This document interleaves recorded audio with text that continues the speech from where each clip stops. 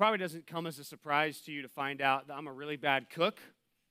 That's because I was only single for like 3 years after I was a kid, so I never learned how to cook anything. I learned the basics. I learned ramen. I learned mac and cheese. I learned DiGiorno's, right? That's good. I learned pasta with red sauce. That's pretty easy. I learned bagels, right? I mean, it's not, what do you do to learn? You just kind of put them in the toaster, right? And I put butter on them or peanut butter on them. Is that gross you out? Is peanut butter on a bagel okay? That's okay? Yeah, okay. But bananas too, yes. I know how to cut up bananas. But basically what I'm trying to tell you is my cooking skills probably equate to the palate of about a 6-year-old. Therefore, my palate basically also equates to about a 6-year-old. Everybody wants to say, oh, let's go some new place. I was in Pastor Lucas's car this week, and he said, you want to go to Thai Bite? And I said, no, I don't want to go to Thai Bite. I'm afraid to go to Thai Bite. I don't know what I would eat at Thai Bite. There's no mac and cheese. There's no pizza. There's no chicken fingers. I just don't know what I would do when I order rice. That's all I know what to get there. So all this to say, I've never been a huge I don't even know how to put it, appreciator. I don't know. I've been never super into cooking and cooking channel things, but my mom was super into the cooking channel. And my wife kind of likes the cooking stuff, and I guess that's why I got married, right? I never have to cook again, except for right now, because I have to cook right now. But that aside, I didn't know all the celebrity chefs, but I learned about some of them. Guy Fieri, right? He's a celebrity chef, the guy with the crazy hair? Yeah, amen. Gordon Ramsay, the guy who screams at everybody. And by the way, I did not learn about Gordon Ramsay from TV. I learned about Gordon Ramsay because he's a meme, right? Because he's always screaming at people. I see him on YouTube. He's always screaming at somebody, or he's on Instagram screaming, and it's always taken out of context, but it's hilarious. And I just want you to imagine, and maybe this sounds like a fever dream that I had or something, that Gordon Ramsay showed up to my house and started screaming at me and forced me to eat what he made in my kitchen. Have you ever had a dream like this? I've never had a dream like this, but I just want you to imagine that were to take place. Me with my 6-year-old palate in my kitchen having Gordon Ramsay say, crazy things that he would say, and forced me to say, no, you got to eat the quinoa, blah, blah. I'm like, I don't even know what that is. Right? I just said that word. I don't even know what those things are. Sorry, this is a crazy imagination, but I want you to imagine he's in my kitchen making food for me, and he makes me ask him what I want him to make for me. He says, what do you want me to make for you? I'm going to make whatever you want. He says in a British accent that I can't do right now, but he's screaming all these things, and I'm like, I don't know. Mac and cheese? Ramen? Pizza, spaghetti with red sauce. That's probably what I would naturally go to because that's what I'm used to making, right? Whenever I make food, which is not very often. But that's probably what I would ask because that's kind of what I'm used to. And I would ask those things. But the problem is, if I ask Gordon Ramsay to make me a mac and cheese, I'm pretty sure he would cuss me out and scream at me. But I'm also pretty sure that he would tell me that that's a very insultingly low thing to ask, right? If he's in your kitchen and he has all the world at his disposal and he can make whatever that he makes in the finest restaurants in the world, that's an insultingly low request, is it not? I wonder what you would ask if Gordon Ramsay was in your kitchen. He can make anything for you. What would you ask him? You could imagine things, maybe gourmet steak or chicken. You wouldn't order chicken. See, that's my 6-year-old palate coming out. You would order something amazing because he's able to do stuff that's pretty incredible. And the fear that you would have if he was ever in your kitchen is that you would ask something that was too insultingly low. You probably know this, and you've heard this before at church, but God asks us to pray, and God is able to answer prayers. But the problem is that we often don't think about is that sometimes when we ask God for things, they are insultingly low requests. We ask some things of God, like to have a good day, like maybe for health, maybe for things to go well, maybe for your grades to go well. Maybe you ask for things like to get in the college you want to. But the problem is, if we actually took all of our prayers that we prayed this week, chances are our prayers would be like down here, like super low. And today, we're going to learn a text that basically is going to tell you that you need to take whatever you're praying for and step those things up. The problem for us as 21st century Christians, we're teenagers, I think, is we ask for things that we think are big requests, but they're really small things. And it's not bad to pray for the small things, and God wants us to pour our hearts out to Him, but I want you today to learn some things that God asks us to pray for. He literally invites us and says, pray for these things, and they're bigger than what we usually pray about. So grab a Bible, look at Ephesians chapter 3, verse 14. We are going to finish this series today in Ephesians 3. This is the series that basically covers the whole front end of the book. And you might have noticed we've been covering a lot of ground. We've been going pretty fast through this book. We're going to slow down next week. When we start Saturday night services next week and we bring that added element, we're going to be going through a new series in the book of Ephesians, starting in chapter 4. But for now, we're finishing this series in chapter 3, which if you remember, if you were to summarize everything in this whole book into one word, you would see it on the screen right here. It's that word, grace. Paul writes about God's grace. That's what Ephesians is basically about. And he tells these Christians who are in the city, he says, hey, you need to know God's grace and you need to live out God's grace. That's basically the book. And today, he says there's things that you need to pray for that God's grace would continue to abound in your life. And the problem for most of us, if we looked at our prayers, is they're too small. Let's have this text maybe raise the standard of what we ask God for. Look at verse 14. Paul says, for this reason, which is how he starts most of his prayers. He actually says that a few times in the book. He said it earlier in chapter 1, and he's going to say it again. For this reason, and then he's going to go into this prayer. He says, for this reason, I bow my knees before the Father, which is just trying to cluing you in to the fact that he's praying. Right? That seems like a normal thing. It sounds like he's just, folding his hands, closing his eyes, bowing his head, right? That's what it sounds like to you. But actually for them, this is a pretty uncommon thing. Usually they would pray standing up. And that's the common practice for these Jewish people, and that's probably how he learned to pray. But the point is, in the Bible, there's plenty of examples of people bowing down to pray. And what that means is, hey, we got something really serious going on. It'd be like if you and your family were praying and, maybe praying around the dinner table, but something really serious happened. Maybe you found out someone in your life, got diagnosed with some disease, or someone got into a car accident or something like that. Your family, instead of just sitting and praying there, there could be a situation where you might get on your knees and pray because it's really that serious. That's kind of what he's saying here. He's saying, look, I'm going to God humbly on your behalf. And look at who he calls God. He says he bows his knees before the Father. I don't know if you know this, but a lot of people have mentioned this, so this is not my original thought, but in the Old Testament, the idea of God being Father is rare. In the New Testament, it's everywhere, right? Do you know why that is? Well, because Jesus came and he said, God is my Father in a special way, but he's also going to be your Father.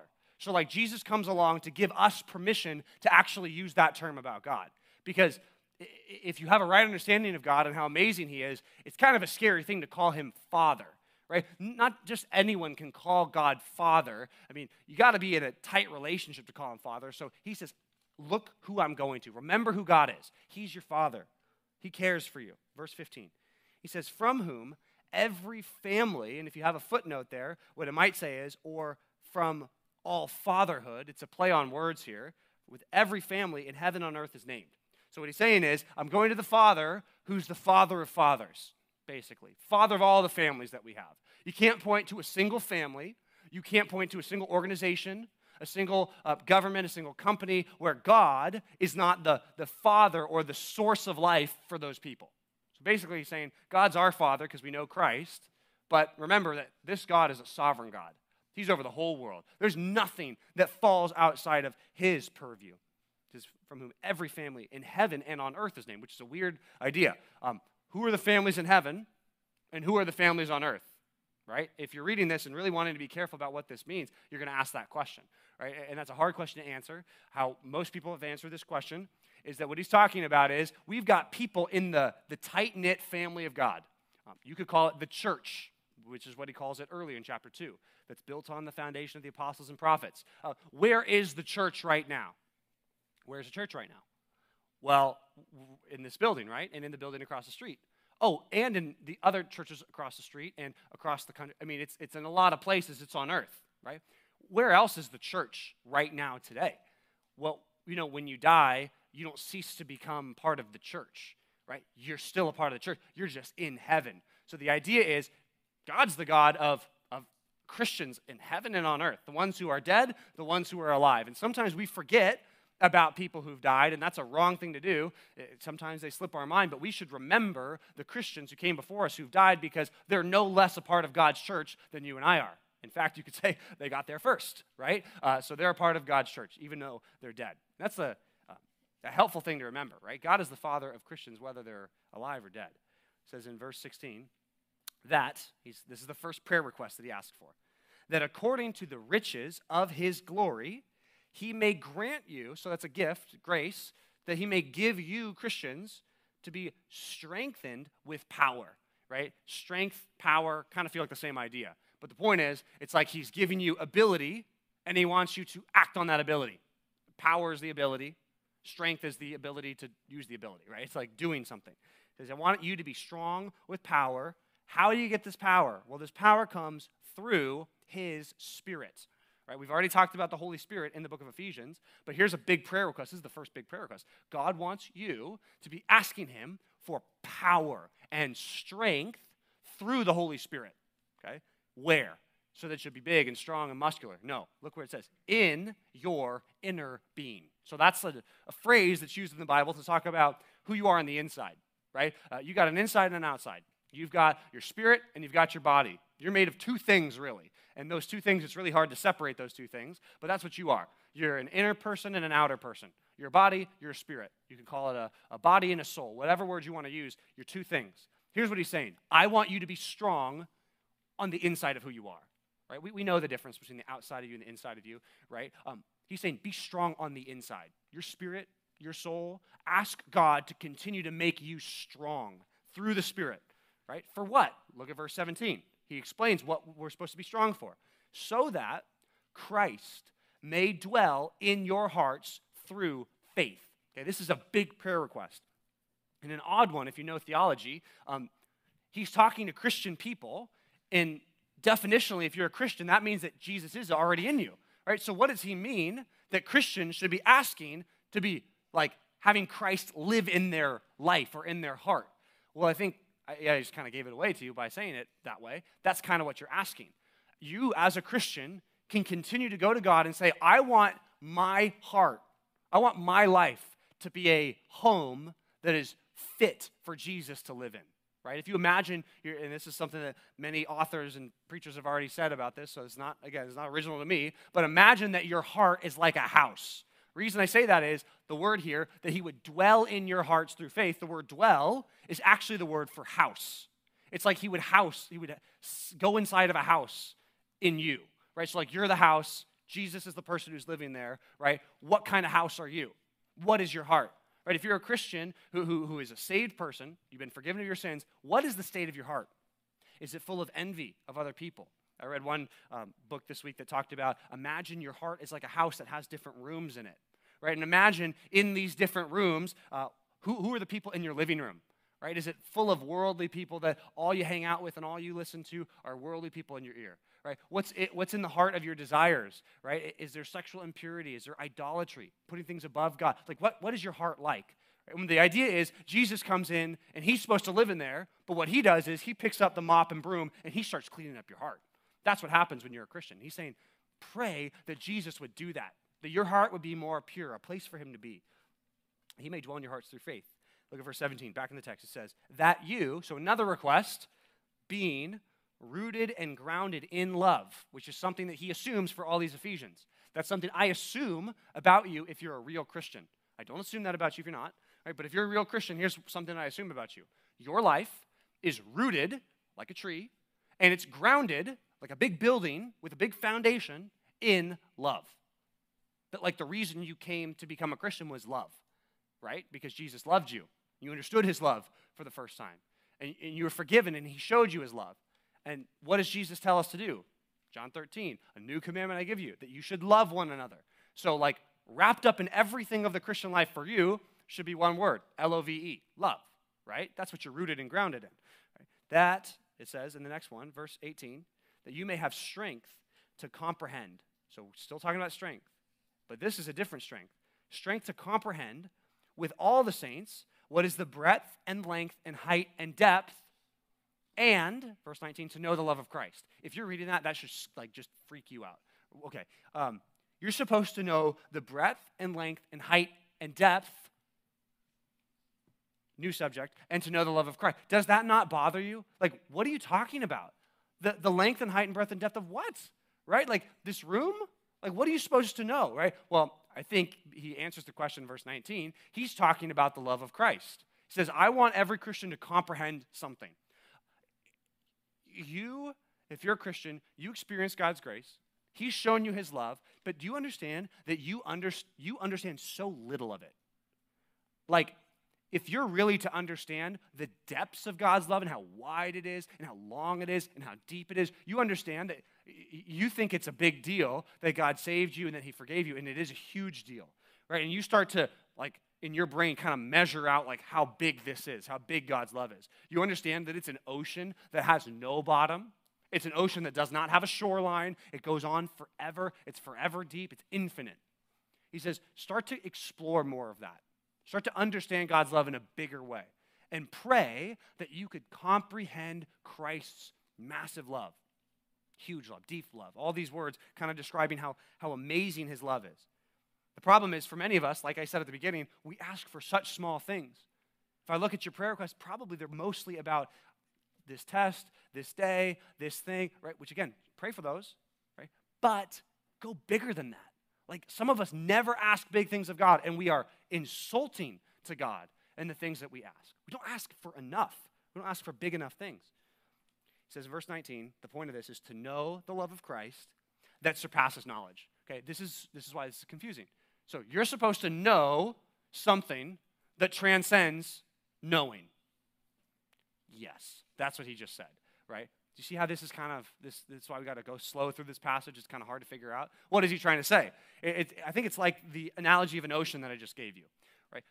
You can know a particular part of the ocean. Let's say you're a body surfer, you're a surfer. You know the beaches around here, right? You know that San Onofre has good waves. You know that Thousand Steps is usually empty in the morning. You know Crescent's the worst. You know that, right? You know all these things. You know that, is it the worst?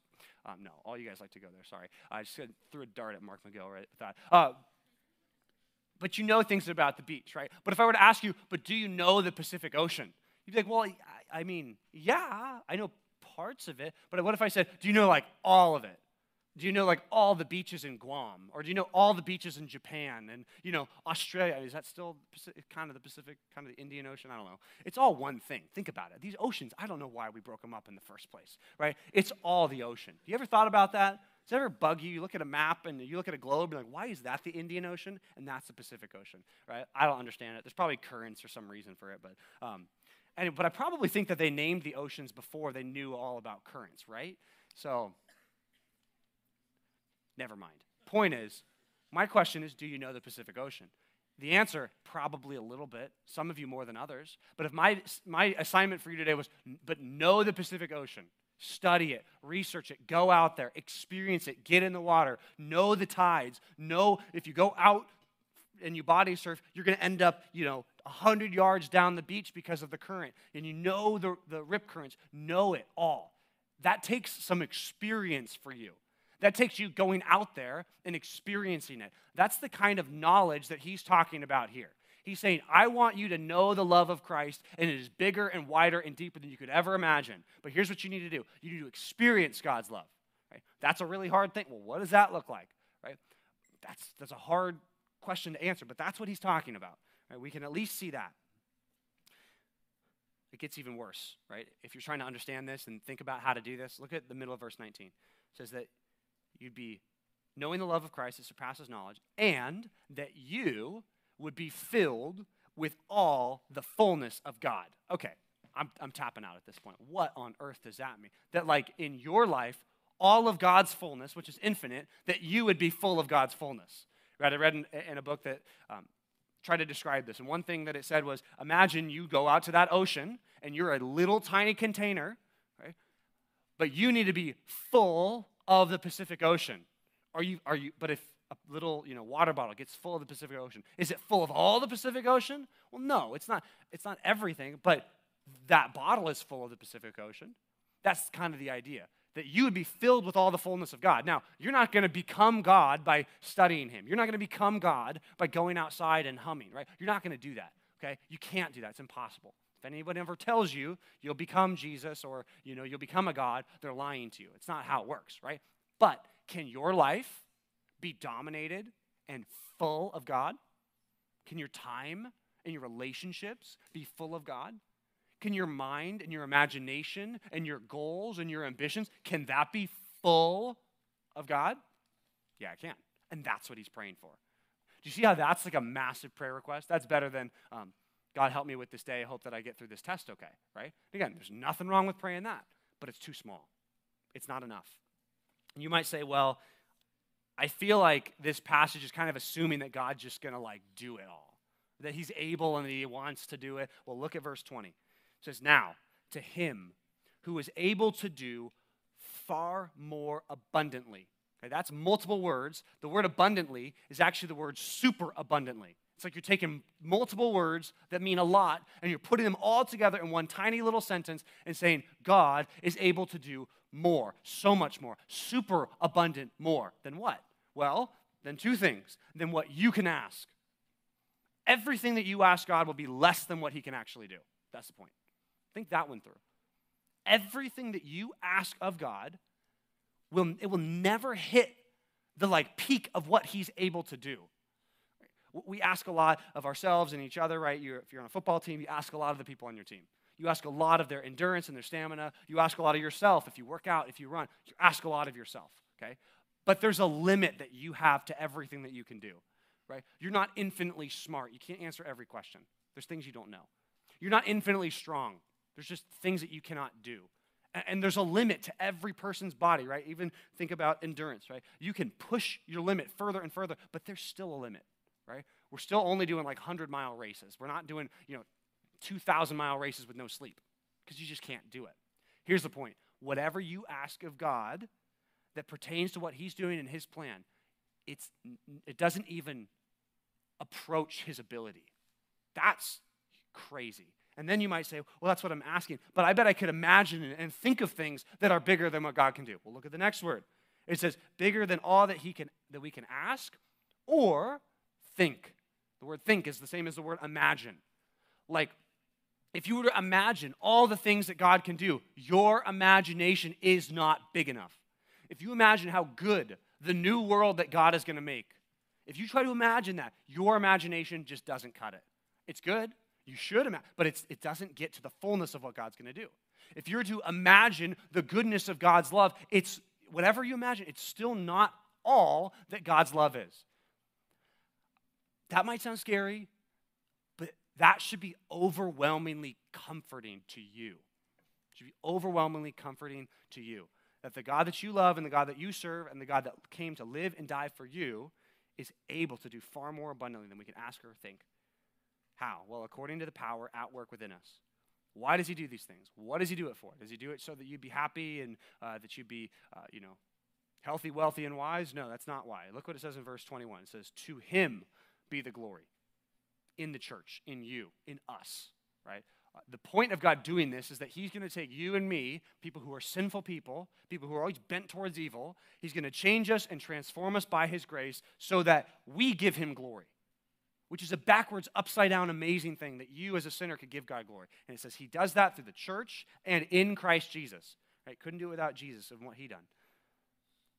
When? Does he do it back then? Does he do it in the Bible times? No. You see how this passage just keeps like stretching everything you think in every direction? Now look what it says in verse 21. So that he get glory in the church and in Christ Jesus throughout all generations. Yours, your kids, your grandkids, yes, throughout all generations, God is going to have a church and he's going to continue to give himself glory. Every time someone gets saved, that's a miracle of God, an impossible thing in our eyes. And every time it happens here in True North, every time it happens here at Compass Bible Church, God is doing something amazing and he's bringing himself glory. And he'll do it in 1,000 years. Right? After we're all dead and forgotten, right? He'll continue to do it because we won't be forgotten to him. Join the ranks of his church in heaven through all generations, forever and ever, right? It's like the superlatives just keep getting added on to on. It's just, how long does he do it? Forever and ever and ever and ever. How much is he able to do? More and more and more and more. But what do we ask? Little, few, puny, rarely, narrowly, small, weakly. Like, we ask so little. I hope this passage encourages you to pray. That's what this passage is all about. Trying to get you to pray, but to pray for more. two things that this passage helps us do. First of all, point number one, it helps deepen your trust in who God is. Deepen your trust in God, who is a lot of things. This passage gives us three things that God is and three ways that we can trust him. The first one comes in verse 14. He's called our Father. Letter A, you can write this down. Deepen your trust in God, who is your caring and loving Father. That's key to understanding all of this. Sometimes if you feel like you ask someone for something, you're afraid that they're going to say no, right? Guys, you're afraid to ask girls out because you're afraid they're going to say no, right? If you weren't afraid, you probably, ask more of them out. But then you'd get told no more often, and then it would be awkward, right? But you're afraid of a no, right? That's a good, healthy fear of no. I mean, don't let it be debilitating, right? But it's okay to feel that way. God says yes to the requests that he wants you to ask, right? Let me qualify that. This passage in the Bible is not saying that whatever you ask God, no matter what it is, whether it be good or evil, he's going to do. The Bible does not say that, okay? So you're not getting a blank check, so to speak, and saying, anything I pray. Okay, I pray that I'll be, a billionaire by age 25. Okay, the Bible does not say that God is going to answer that prayer. In fact, in James 4, he goes after people for doing two wrong things in prayer. James 4, 1-3 says that people make two mistakes in prayer. Mistake one is they don't ask for anything. He says you have not because you ask not. So mistake one that Christians and, everyone else can make is don't ask. Don't pray. Forget to pray. Don't have time to pray. Too busy for prayer. That's mistake number one. Mistake number two in prayer is that they ask so that they can spend what God gives on their passions, which means they've got these evil desires and they're asking God to fulfill their evil desires. God doesn't want to fulfill those. God wants to change those desires. Stop praying for things. If you're genuinely praying, God, I want to be successful and rich and famous because I want to be successful, rich, and famous, stop praying for that. Because if God gave that to you, it would be the worst thing for you. Because those desires to be rich, famous, popular, successful, if that's all that's driving you, that you don't want to get that. Stop praying for that, right? You can pray that you glorify God and that whatever he does in your life, whether you're successful or whether you're a failure in the world's eyes, that you glorify God, he'll answer that prayer. He's our Heavenly Father who cares for us. He wants to hear. I struggle with this because I thought, okay, Heavenly Father, you mean like how my daughter just really wants me to take care of all of her problems. The problem is, my daughter this is not a problem, this is a good thing. My daughter has a mom named Alexandra who is always better at fulfilling these problems, and it's hilarious. Sometimes Eden's excited to see me, right? And it's like, oh, Dad, right? All right. But if she wants something, you know what she's always doing? She straight up looks over my shoulder. Like I'm holding her, and she's like, where's the real help going to come from? She's looking for Mom. It's like, oh, man, I can't do it. Like, why is this happening? And then I remember it's like, oh, well, she's a baby. And, she knows Mom's got what she wants, right? And even if Mom doesn't have what she wants, sometimes if she gets to the breaking point with me, like I've got a ceiling of what I'm able to do, right? I can't fulfill every desire. Sometimes I don't even know what's wrong, right? And when push comes to shove, and I'm holding Eden, trying to calm her down, she's always looking around. She's like, where's Mom? Right? She can help. And then you know what? Sometimes Mom can't even help too. So point is, I cannot fulfill every desire and every need of my daughter. I can't. Right? And Alexander can't either. And your parents can't either. So maybe cut them some slack a little bit, just as a side note. But God can. God can. God is your Heavenly Father. Right? If you're in Christ, if you've understood all that we preached on and you understand that you can only know God through Jesus Christ, then God is your Father, and he can meet every need, and he knows every need. My problem is I don't understand baby crying, right? I don't know what it all means. I know some of it, right? I know there's the whining versus the pain, but I don't know all of it. Listen to what Jesus says about God. This is Matthew chapter 6, verse 25.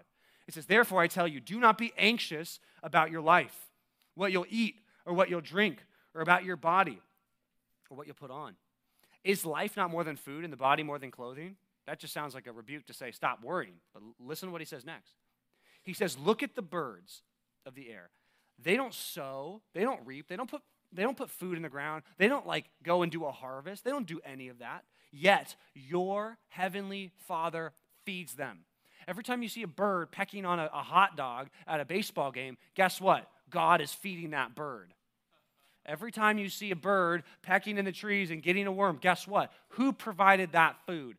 God did it. Every time you open your mouth and you open it and you put canes in your mouth and your teeth chomp down on it and your saliva starts to loosen it up and you swallow it. Sorry, but like this is what happens, right? Every time you do that and then the compounds break down and you get the carbs that become sugar and all that stuff and you have energy and their calories. Every time that happens, do you understand that it's God who's doing that? If God wanted to turn the off switch off, it will be over for you. Every time you eat, everything that you get comes from God. And the point is, he knows our needs and he meets them. We're not usually thankful enough. God is our heavenly Father and he cares for us. Matthew 6 says that, but Matthew 7 says that too. It invites people to pray. Matthew 7:7 says, ask, seek, knock. But then in verse 10, Matthew 7:10 says this. Or verse 9 says, or which one of you, if he has a son who asks him for bread, will give him a stone? Or if he asks for a fish, will give him a serpent, right? What evil parent would give their kid a snake if they were hungry? It just doesn't happen. I've never seen it happen, right? I'm sure there's extreme examples, but that's just not how people usually work. Even if you're a sinner, even if you're really bad, even if you're like a mafia, lord of the mafia, right? Guess what? You're going to feed your kids and you're not going to give them snakes, right? Okay. It says if you know how to give good gifts to your kids, right, even though you're evil, how much more will your heavenly Father give good things to those who ask him? Right? Sometimes our worries and our anxieties are betraying a heart that does not trust God. You're carrying your loving Father.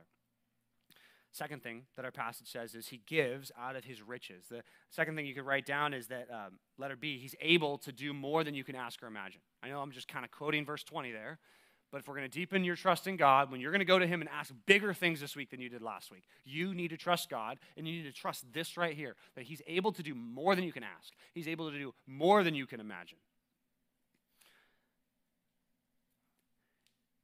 That's verse 20, but also verse 16. Once you write that down, look at verse 16 again. This is an odd sentence, but I want you to catch the weight of this. It says, Ephesians 3:16, that according to the riches of his glory, he may grant you to be strengthened, and he goes on. But how does God give this? He gives it, a couple words, according to the riches of his glory. According to the riches of his glory. Not out of the riches of his glory, not from the riches of his glory, but according to the riches of his glory. You might say, is that just a semantic difference? I think there's an actual meaning difference between those two. According to something is similar to the idea of proportional to something. Right? Here's an example. You guys heard that Elon Musk bought Twitter, right? You heard that. Okay, don't clap. You can clap, whatever. It's great. Fine. Now you guys don't tweet anyway. You just look at things on Twitter, right? I'm bad. Like, I'm a ghost on Twitter. They asked me the other day what my phone number was, and I didn't even want to give it, right? But I look at stuff on Twitter, and I'm always scrolling in, like, news and stuff and sports and stuff and golf and stuff. But, yeah, sorry, that's lame. But point is, he bought Twitter. Okay, do you know how much he bought it for? It's crazy. $44 billion. He bought Twitter for $44 billion. And you might say, that's crazy. How can you possibly afford that? Well, according to an article I read yesterday that was dated October 27th, so I guess it was 2 days ago now, what is Elon Musk's net worth? His net worth is $220 billion. Okay? So he bought Twitter for $44 billion. He's worth, they estimate, around $220 billion. Right? You can't understand that. You can't grasp it, but you can say a number. Right? You can understand he's rich. That's the point. That would be similar to this. Imagine you're a high school student. Also, you don't have to imagine that. You are one. Let's imagine that your net worth is $1,000. Okay? I think that's probably pretty fair for many of you, right? You got stuff in some savings accounts. Maybe you got a piggy bank, right? You got a wallet. You buy gas, and that like drops your net worth down substantially. Like, does your bank account go like this, and you get to zero, like you get really close? You got $30 in your account, and you're like, oh man, like I can't even buy gas. Does that happen? Just when I was in high school. Okay, great. Let's imagine your net worth is $1,000. That's probably pretty fair for some of you. A lot of you, you got some money, you work a little bit. $1,000. Is that a lot of money? Well, yeah. I mean, it's a lot of money, but it's not like a huge net worth. Eventually, your net worth is going to be bigger than that unless you go into debt, and don't do that, but that's a different sermon. But if you went out and you bought something for $200, is that impressive? I mean, if your net worth is $1,000 and you buy something for $200, that's 20% of your net worth. That's significant. That's huge, right? If you bought me something that was $200, right, from your $1,000 net worth, that'd be a big thing, right? And don't do that. But if you do, that would be crazy. Super generous. 20% of all that you own. Do you understand that that's how much Elon Musk paid for Twitter? 20% of what he's worth. So therefore, it would be the same as you if you had $1,000 spending $200. That's a huge investment. You don't want that to go to waste. That's significant, but it's not everything. That doesn't minimize how much $44 billion is, but here's the point.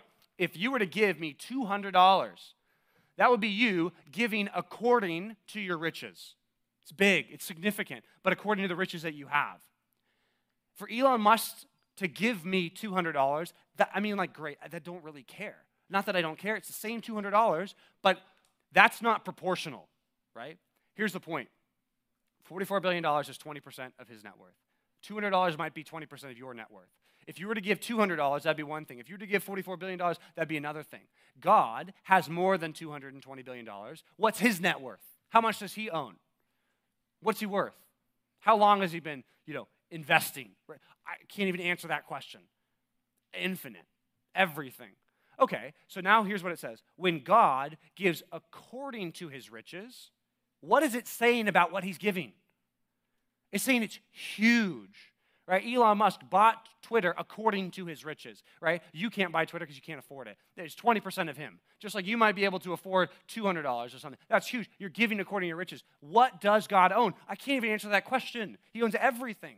So if he's going to give according to his riches, here's the point. How much does he give to his people? So much. How much love does he give? If his love is infinite and wide, how much does he give to you? Well, he gives according to his riches and according to his love. It's huge. It's bigger than you can even imagine. Like the love that God has shown you, you can't even get your mind around it. If you were to write down every last thing that God did for you, you still couldn't write it. While you're writing it down, God would just continue to be good to you. It's overwhelming. This passage is overwhelming. He can do far more abundantly than we could ask or imagine. Philippians 4:19 has the same phrase. It says, and my God will supply every need of yours according to the riches of his glory in Christ. Same idea. He's able to supply every need. Because how rich is God?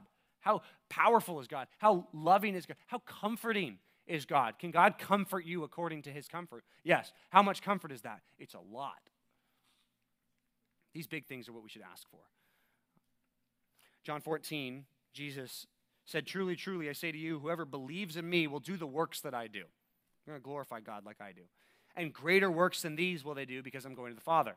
So when Jesus left, the apostles won more people to Jesus than Jesus ever did while he was on earth.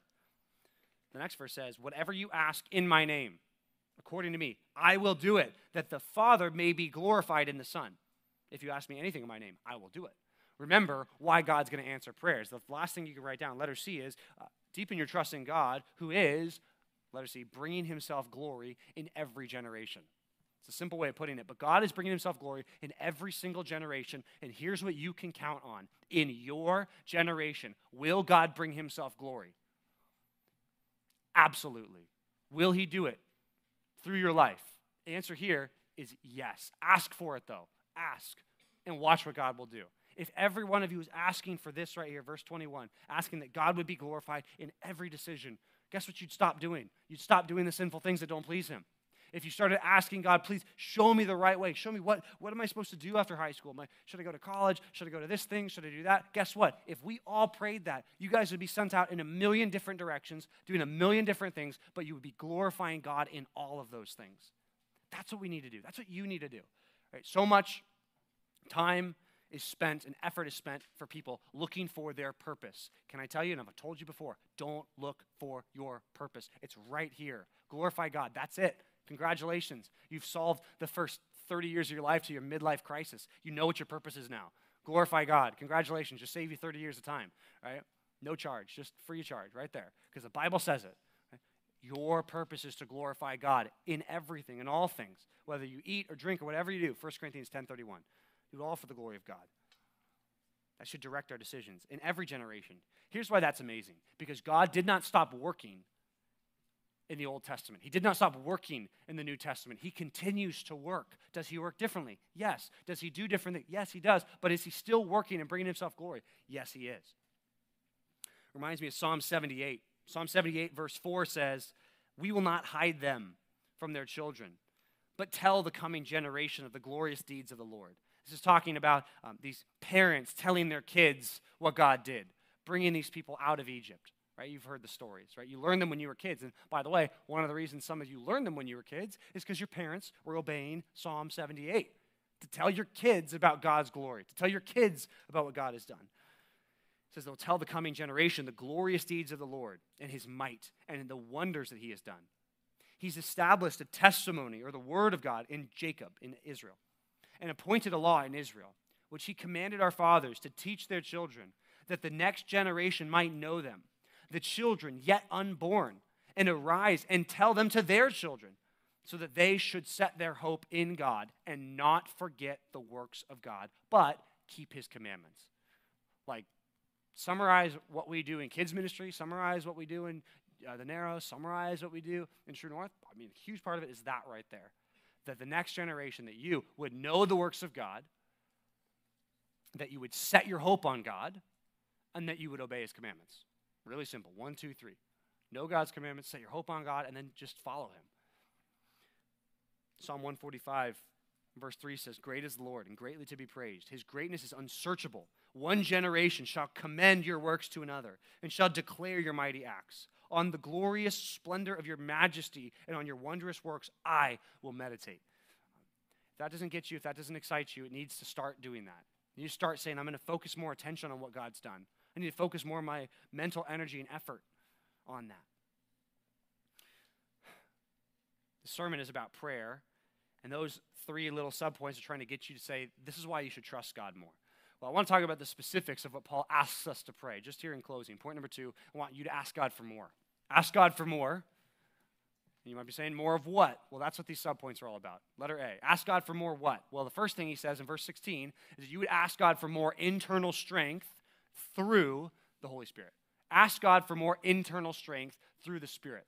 This is a command for Christians. Here's something you should be asking God every day. God, strengthen me through your Spirit. I know your Spirit is living in me. He's active in me. He wants me to live in a right way. He wants me to choose the good. He wants me to reject the evil. God, give me strength to do it. I need strength to do it. The passage says strength in the inner man. Listen to this. This is another passage in the New Testament that talks about our inner person. 2 Corinthians 4, verse 16, 17, and 18. 2 Corinthians 4, 16 to 18 says this. So, we don't lose heart. Though our outer self is wasting away, our inner self is being renewed day by day. For this light momentary affliction is preparing for us an eternal weight of glory beyond all comparison. As we look, not to the things that are seen, but to the things that are unseen. For the things that are seen are transient,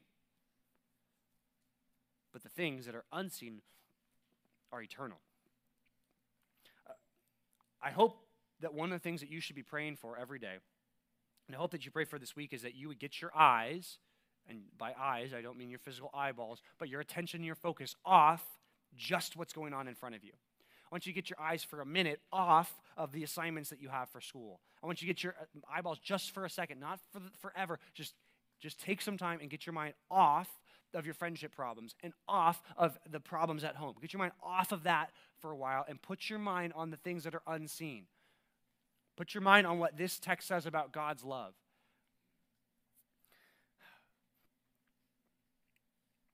We fight a spiritual battle. It's a real battle. Just telling some of you the other day, just sometimes when we use the word spiritual, some of you translate that word for not real. The Bible doesn't say that. Spiritual just means an unseen problem. There's a battle that's going on that's spiritual. Some of you hear that and think, oh, you mean like a fake battle. You mean like an imaginary battle. That's not what the Bible means. There's a real battle going on. It's just not in bullets and tanks and swords and spears. It's just not that kind of battle, but it's a real battle that's going on. Ephesians 6, the end of our book, says, finally, be strong in the Lord and in the strength of his might. Just put on the whole armor of God. We don't wrestle against flesh and blood, but against the rulers, authorities, cosmic powers over this present darkness. You need strength. One thing you need to pray for is strength in your spirit. Second thing you need to pray for, letter B, is comprehension of Christ's deep love. I want you to pray for comprehension of Christ's deep love. That's something that if you don't pray for, you'll think very little of. You'll think, oh yeah, Jesus died for me, great, know that, check the box, already done. No, I want you to comprehend more of his deep love. Or even just to say that, do you understand the pain that Jesus went through? Well, not totally. Okay, well, start to understand that more. Do I understand the extent of even how he felt in the incarnation? Well, no, not completely. Okay, well, understand that more. Right? Understand that love in a deeper way. It says to know the love of Christ that surpasses knowledge. Listen to what Paul says in Philippians chapter 3. He says something similar. He says that knowing Christ is the most important thing. The surpassing worth of knowing Christ. That's Philippians 3:8. Then Philippians 3:10, he says that I may know him and the power of his resurrection, that I may share in suffering, becoming like him in his death, that by any means possible I may attain to the resurrection of the dead. Not, verse 12, that I have already obtained this, or that I am already perfect, but I press on to make it my own because Christ Jesus had made me his own. What's the point? If I were to ask you the question, do you know God? Do you know Jesus? You might be like, yeah, I know who he is. I know. Well, no, that's not what I'm asking. Do you know him, though? Well, I know about him. I know things. Well, am I a Christian? Yes, I know him because I'm a Christian. I trust in him. I know him. But like, how well do you know him? What do you know about him? When you think of him and when you talk to him, how well do you know him? How deeply do you know him? Would you honestly stand up in front of people and say, yeah, I know God? That's a really hard question. I know some of us think that's so basic, but I think if you think it's so basic, you might be missing what I'm trying to say. I hope I'm not being confusing, but there's a difference between knowing about and knowing. There's a difference between understanding truths that God says about himself and believing those truths in such a way that you love God for those truths. Do you know him? Paul says, I don't know him completely yet. That's so weird for Paul to say, though, right? Because obviously he knows Jesus. But he says, am I perfect in this yet? Have I attained this perfect, full comprehension of God? No, I'm not perfect yet. Every last one of you, I don't care how smart you are, I don't care how spiritual you are, you have not attained perfect knowledge of God, right? And if you think you know more than the next person, stop looking down your nose at them, right? Just know God better, right? That's something for all of us. Know God better. Our attitude should be like the psalmist in Psalm 66, verse 16. He says, come and hear, all you who fear God, and let me tell you what God has done for my soul. Right? If you could start telling people and start knowing how much Christ has done for you, and it just like overflows, like I got to tell you what he's done. I got to tell you how he helped me today. I got to tell you what he did for my family. I got to tell you all that he's done in comforting my heart. I've been so downcast, been so depressed and anxious and scared, but Jesus has come and he's helped me. Right? Could you tell people that? My fear is you can't tell people that, it's not happening. Right? It's probably not happening for many of us. That's what I'm saying. You got to know God intimately. Psalm 34 says the same thing. A lot of Psalms I'm quoting this morning. The reason is I said that this text talks about an experiential type of love, not simply a head knowledge of facts about God, right? If you simply know that there's a fact that Jesus died for sinners, that doesn't make you saved by what he did. That doesn't mean you trust in him. That just means you know facts about him. Right? You don't become a Christian just by reciting something or repeating words or saying, oh, I mentally ascend to the fact that that could be true. You become a Christian and you grow in Christ by continually putting your hope in God and trusting in God. That happens at one point at the beginning, but it continues on. You got to continue to trust God. Psalm 34 talks about blessing God at all times. It says, his praise shall always be in my mouth. My soul makes its boast in the Lord. Let the humble hear and be glad themselves. Oh, magnify the Lord with me. Let us exalt his name together. I sought the Lord, and he answered me, and he delivered me from all my fears. Those who look to him are radiant. Their faces shall never be ashamed. This poor man cried, and the Lord heard him and saved him out of all of his troubles. The angel of the Lord encamps around those who fear him and delivers them. Oh, taste and see that the Lord is good. Blessed is anyone who takes refuge in him. I know that's a high calling. That's a big thing, but to say, and that most of us probably aren't saying that every day, but can you get to the place where you're saying that? That's the big prayers that we're asking for. Are you struggling with certain sins or anxieties or depressions? Maybe because you never stop and you never take time to think about what Christ has done for you. So many of us are so concerned with such little things that they're big, but they're little in the grand scheme of things. You don't think about what Jesus did for you. How did Jesus save you? Have you thought about that recently? What did he save you out of? What were you doing? What would you never have turned away from? How did God's Spirit convict you and change you? And just like clearly you could see, this wasn't me, this was God leading me there. How did God embrace you completely when he forgave you? What did it feel like? What did he do? How did God surround you with Christians who cared for you? How did he give you leaders and people in your life that will teach you God's word and will help you and ask you hard questions and try to pull you out of sin? How did he do that? How did the Spirit continue to teach you every day through his word? What is he teaching you? How does Jesus surround your heart with comfort in every trial? How will Jesus come back to this earth and change it and transform it and make everything that's wrong right? How will God bring you safely into his heavenly kingdom? 2 Timothy 4. How much are you thinking about that? Right? For those of you who do struggle with anxiety, and you do struggle with depression, you think, I want you to stop thinking about whatever you're thinking about and start thinking about this. This is step number one in all of that. You got to get your eyes on Christ. The last thing, verses 17 and 19, the last thing that I want you to ask God for more of says that your heart would be full of Christ and of the fullness of God. Letter C, I want you to ask God for more of himself reflected in you. I want you to ask for more of God to be reflected in you. Knowing him changes you.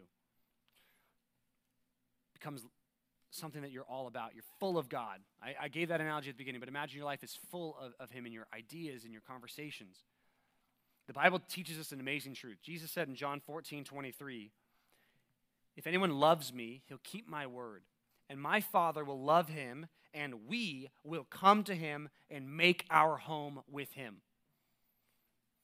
God the Father, God the Son, and then later he's going to say God the Spirit, all living and dwelling in you. That's what the Bible says, right? Believe it or not, that's what it says. I want you to believe it. And hopefully your life looks more like him. We quoted this last time, but Colossians 1:27 says, the mystery of godliness, which is what Paul just talked about. His whole job, remember last sermon, to share the mystery of God. Do you remember what Colossians 1:27 says? This is the mystery, the big secret, like the big thing that God kept secret for a long time, that now that it's clear. Colossians 1:27. This is the mystery, which is Christ in you, the hope of glory. That's the secret. That's the solution. That's everything. That Jesus is in you and in your life. That's huge. Changes everything. Turning back to Gordon Ramsay for a second. I never thought I'd say that during a sermon. But turning back to Gordon Ramsay for a second. Part of the reason why I'd be afraid to ask him what he'd make is because I probably shouldn't be asking him. He should be the one telling me what to ask him. Right? I can make this, I can make this, I can make this. Our requests to God are small, and sometimes they're not requests that he asks us to make. The requests that God gives us are big requests, but I want you to remember why they're big requests. They're big requests because in answering them, God will show off his fame. If you can kind of take the picture of Gordon Ramsay and flip it on its head, imagine he's not in my kitchen now, I'm in his kitchen. I'm on his TV show, and he invited me just to be a taster, right? Someone who just kind of gets to taste it. He's the one that kind of gets to decide the menu, and he's the one that should kind of figure out what I should ask for. And whatever he makes is going to, like, weird Bible phrase, but like show his glory. It's going to show off how good he is and his skills. I hope you understand. That's why we should go with the request that God asks us to ask him. Because they're bigger, they're better, they show God's glory off, and ultimately it's better for us in the end. Remember, your life is about giving God glory. Thankful that we were able to go through this series, Grace. Excited to start a new series next week, but let's pray that God would help us ask for more. God, you tell us to ask for more. We trust that you know more than us, and sometimes we act as though that's not true. I'm thankful that we can trust you. Pray that our trust in you would just become deeper and deeper this week as we consider what this passage says about your love, about your ability and your power. Please change our attitudes about prayer. Just ask you that we wouldn't be thinking this week that we are scared about having to pray and afraid that we're not going to have time. I just pray that we would just do it. Whether it's in the morning or at night, whether it's in our cars, whether it's right before school, whether it's during school, after school, whatever. I just pray that we come to you and we pray these big things. Even if we start out by something as simple as just asking that you would get glory through my life today. We know that when we ask you these big things, it's a part of your big plan. I'm so thankful that you promise that you're going to be glorified in our generation. That's comforting. Thank you for loving us enough to include us in your plan. I pray that this week we live for you better. We love you, and we pray this all in Jesus' name. Amen. All right, you guys are dismissed. See you on Wednesday night.